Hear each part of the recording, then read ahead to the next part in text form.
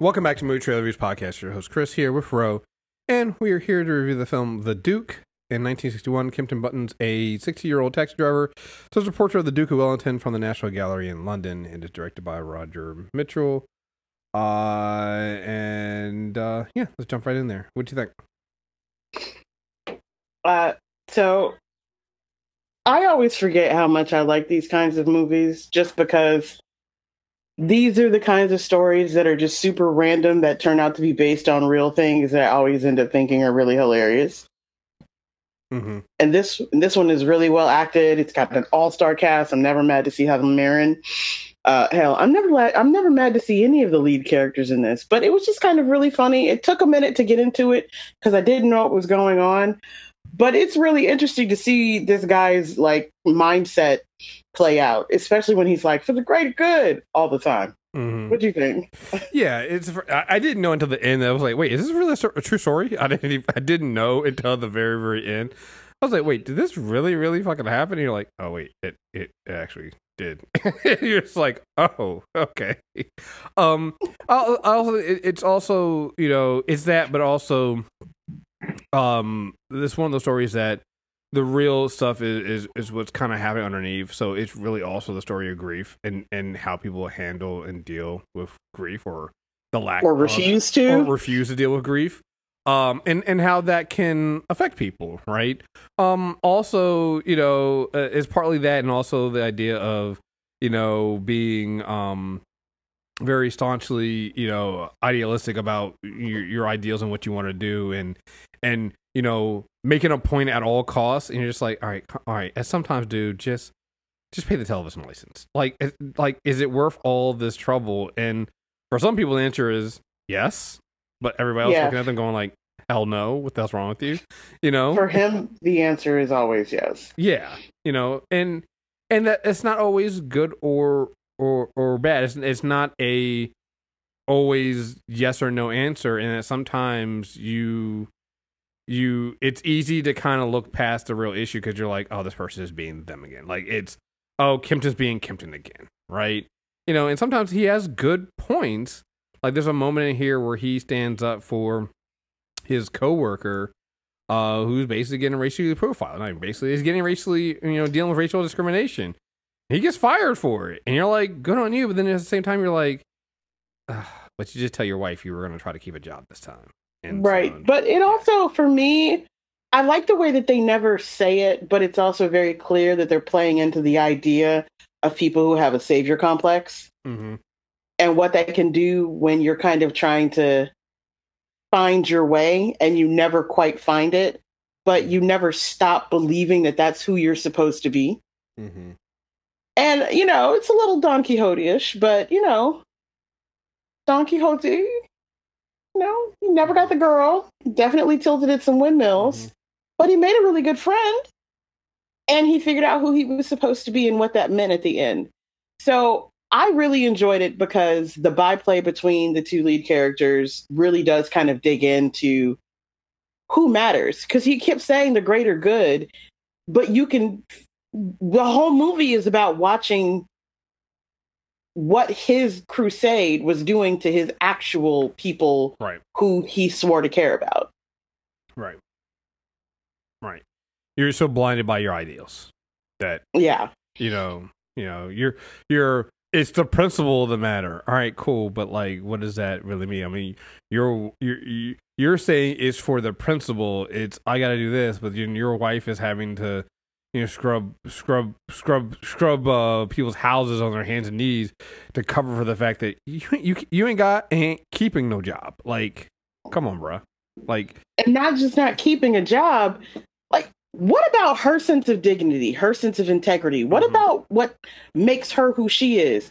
Could you imagine if you basically had to spend a significant more amount of your life eating shit from like bosses and people around you that you didn't or probably ordinarily wouldn't have, but you have to because he won't? Mm-hmm. Yeah. Like, she can't afford to get fired. They'll lose their home. Their kids don't have anywhere to go. And he's raised two kids who are super anti-establishment, mm-hmm. Right. to the point of being criminal. So she's got no support system, Mm-hmm. and he can't keep a promise. Right. Yeah. So yeah, I think it's really interesting. I don't think this story would have worked if they'd taken something out of a U.S. history moment, simply because I don't think you'd have found somebody whose motives were even as altruistic as this guy is in America. Right. Right. It's And kind of not built this way. well, and I think that's the thing, right? This is a, I don't want to say uniquely British, but it's definitely a uniquely not American story. Right. In the way it works, and also the fact that, you know, like you said, showing all the sides of, you know, what really happens when you try to stand up for your principle, and sometimes standing up for your principle isn't enough, right? There are consequences to those actions. Like, just because you're, like you said, just because you're not taking the shit doesn't mean somebody else that you love isn't, right?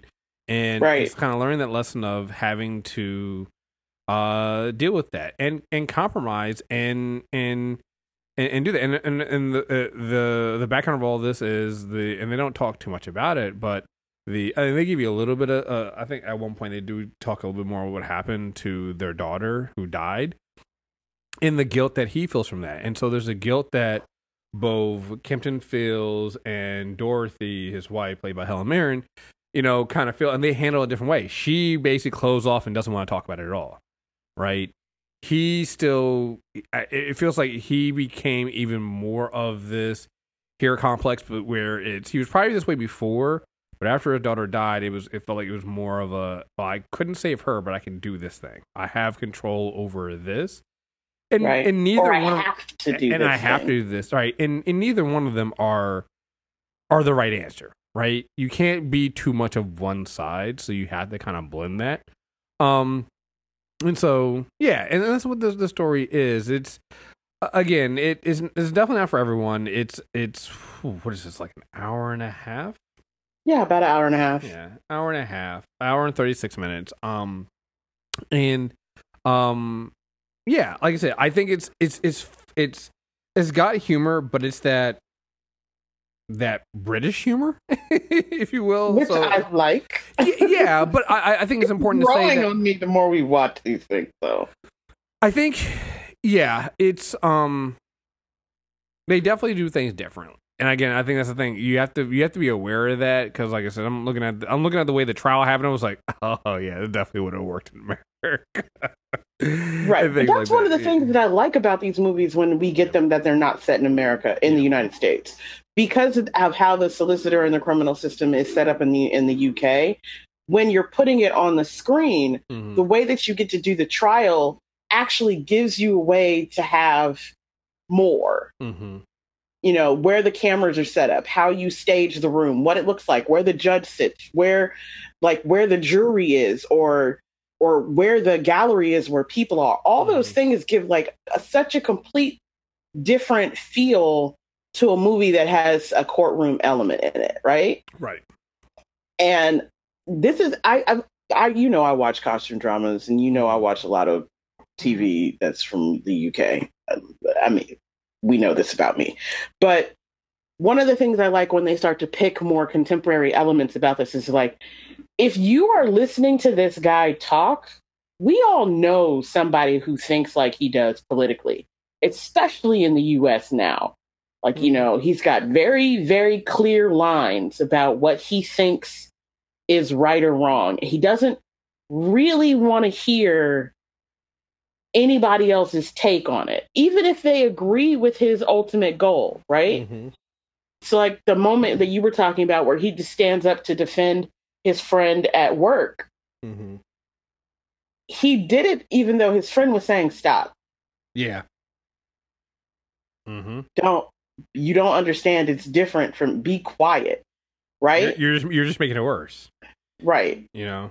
Yeah. And as a black person watching that scene, I can't tell you how many times somebody non-black has felt like they needed to say something for me that has ended up causing me all kinds of trouble as soon as they got to go blithely on their merry little way. Mm-hmm. And it's just really interesting that you can see him talking about it. It's like, oh yeah, no one in here speaks truth to power, or, you know, he's definitely going to want to hear me, or, this is about social justice, or, I want to help people and do for the greater good. And everybody who's directly related to him is like, the greater good, what about your family? And I think it's painful to realize that the reason why he's clutching on this is because inside of himself, he has to admit he's failed his family. And that feeling is even more depressing because it ties in back directly to the fact that he feels guilty about the death of his child. Yeah. Yeah. And yeah. And I think that's, again, it's the way they tell the story. Again, it's not for everyone. Everybody's not gonna. It's not something I would say. Oh yeah, go out, rush out and go see the Duke. But like, it's a very niche audience. But I think folks that like these kind of films, especially these kind of foreign or British films, would enjoy this because, like you said, it's got that kind of humor, the timing, and then even the story of what they're talking about in terms of things like people who have this hero savior complex, right? And even then, without spoiling it, some of the decisions that were made that he isn't making, you end up seeing it's like, oh, maybe you weren't being as selfish. Because even there's also this idea of, and I think that's part of the conversation at one point that Dorothy even has with him. Sometimes these things that are cloaked in being for other people and for the common man and are for me saving someone, they're still very selfish. Right. So there's that as well. A lot of people make it seem like because I'm taking a stand in a position that is for the greater good, I therefore cannot be selfish. But that's not true, right? Your actions in what you're doing can very well be selfish. Like a lot of this stuff, and I'm not gonna lie, I didn't. Apparently, they still do this, and maybe we do it too, and I just don't know. But like the television tax they have, I'm like, oh wait, you guys are going around and actually paying that shit? Oh no, we pay it. We pay it. We just don't see it. Yeah, we just don't see it like that, and so it's like it's out of sight, out of mind. These motherfuckers are really going around and like, he took it out of his box, stuff like that. But it's like everybody else in your family. Wait, you've never had an assessor come to your door? Hell no. Is that just like a country thing? It might be. I've never had this happen. Because I've actually seen the property tax person come to my parents' door before. Recently? When I was younger. Okay. But look, I'm not so ancient that it's that long ago. We're around the same age. I'm just saying that's long enough. But my mom says she even still clocks their car driving around the neighborhood doing the physical surveys of the house to determine if they're going to raise the taxes. We've definitely, okay. But again, I'm from North Carolina. I live in it's more of a settled area now, but it's still outside of a major city center. And it's a little bit country, and we pay taxes into a town, not the major city. So okay. Yeah. So there are still places where you can get. Well, I think that I remember at some point where somebody bringing that up about when I was listening to a podcast. They were like, "Is this illegal?" They were talking about how someone their house burned down because they hadn't paid the tax for like the fire department or something like that. And I was like, yeah, no, that stuff doesn't happen in some places. Yeah, that's just not illegal. Yeah, it's not illegal. It's not illegal. That shit does happen. Like a lot of people don't know that it's actually technically illegal in a lot of places now to not be on the grid. Yeah. Now, you and I know the reason why it is because they don't want you to realize that if you get a good installed solar system with battery backups that can take the overflow, you can run your own house like it's a whole little city and you don't need to be on the grid. Mm-hmm. They don't want you dropping wells because then you'll exercise your water rights. And if you find out that somebody's encroaching or polluting your water, you have a direct case for under the Clean Water Act. But all of these things exist in the United States in a way that we as citizens and people don't actually empower ourselves to know at a state, local, and federal level. But I have noticed that a lot of my friends, particularly in the UK, and it's probably because they have to go through things like the NIH to get healthcare, or like, go to one window, you pay one bill and it's for everything.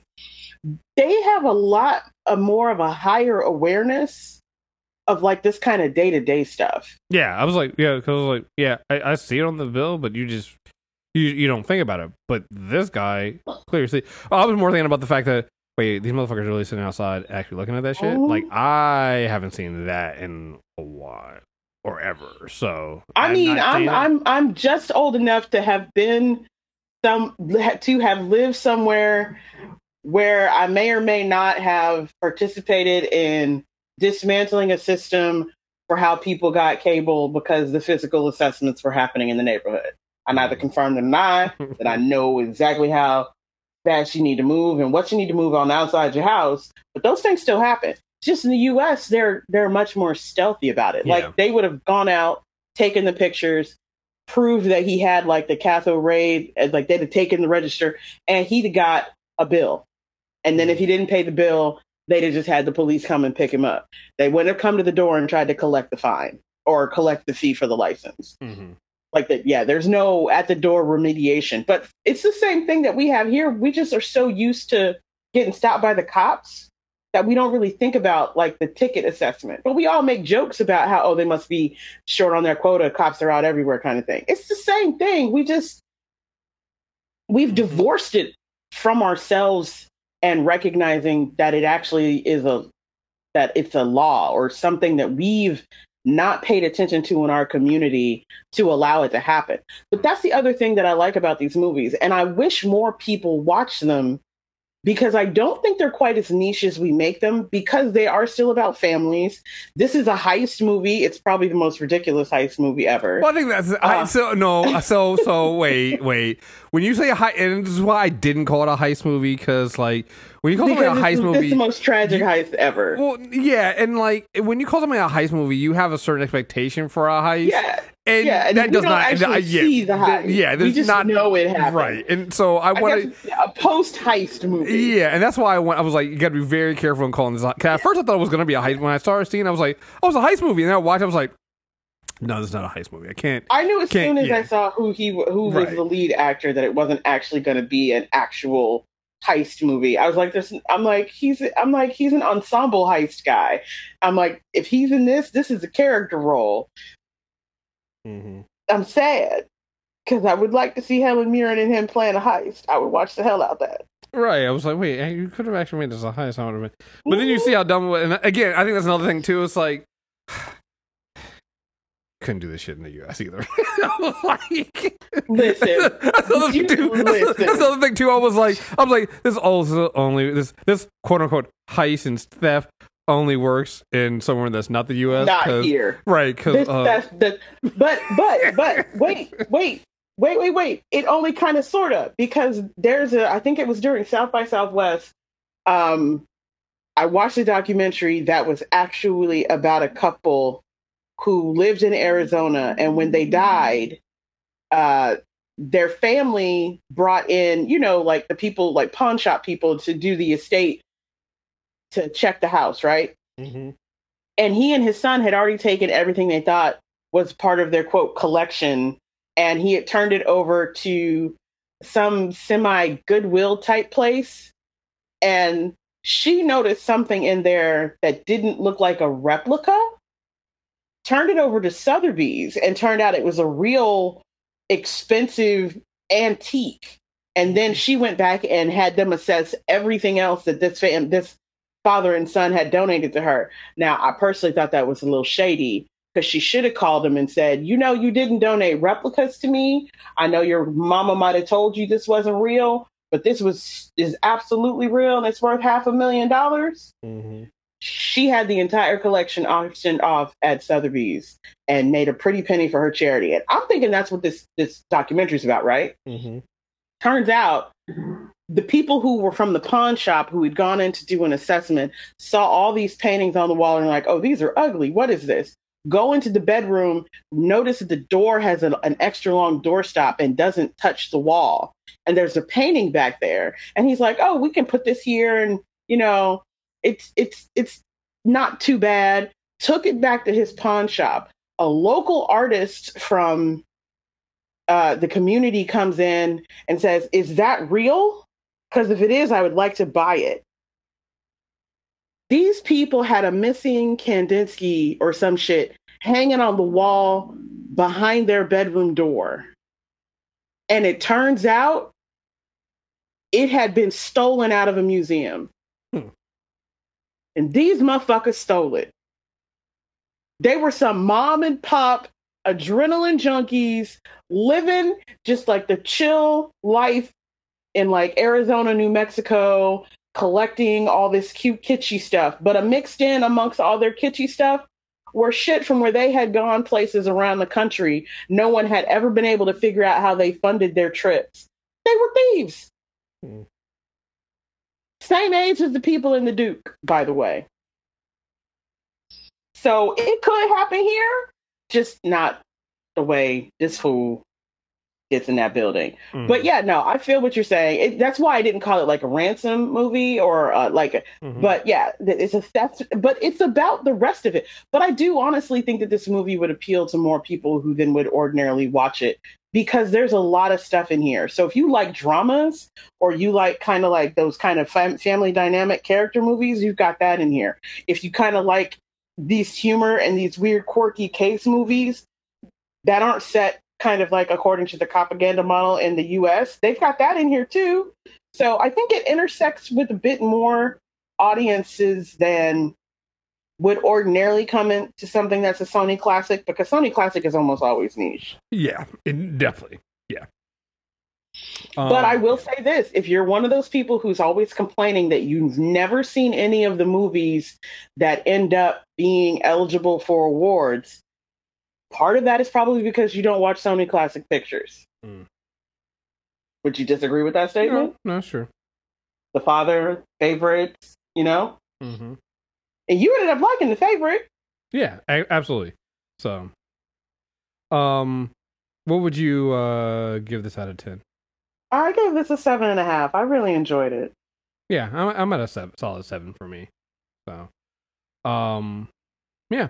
Like I said, I just know this is just not going to be on a lot of people's radar until maybe around, or it's not even going to be an award season. It'll pop up during award season, maybe, and people will get it, but it's not going to be like in the top of the awards or anything like that. No. So, but it's not going to be something like The Favorite, right? But no, these are those solid movies that ultimately end up on something where you can catch it, where it's either streaming, right, or and it can just be kind of interesting.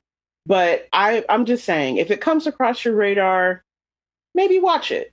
Yeah. You might enjoy it more than you think. Yeah, I can go with that.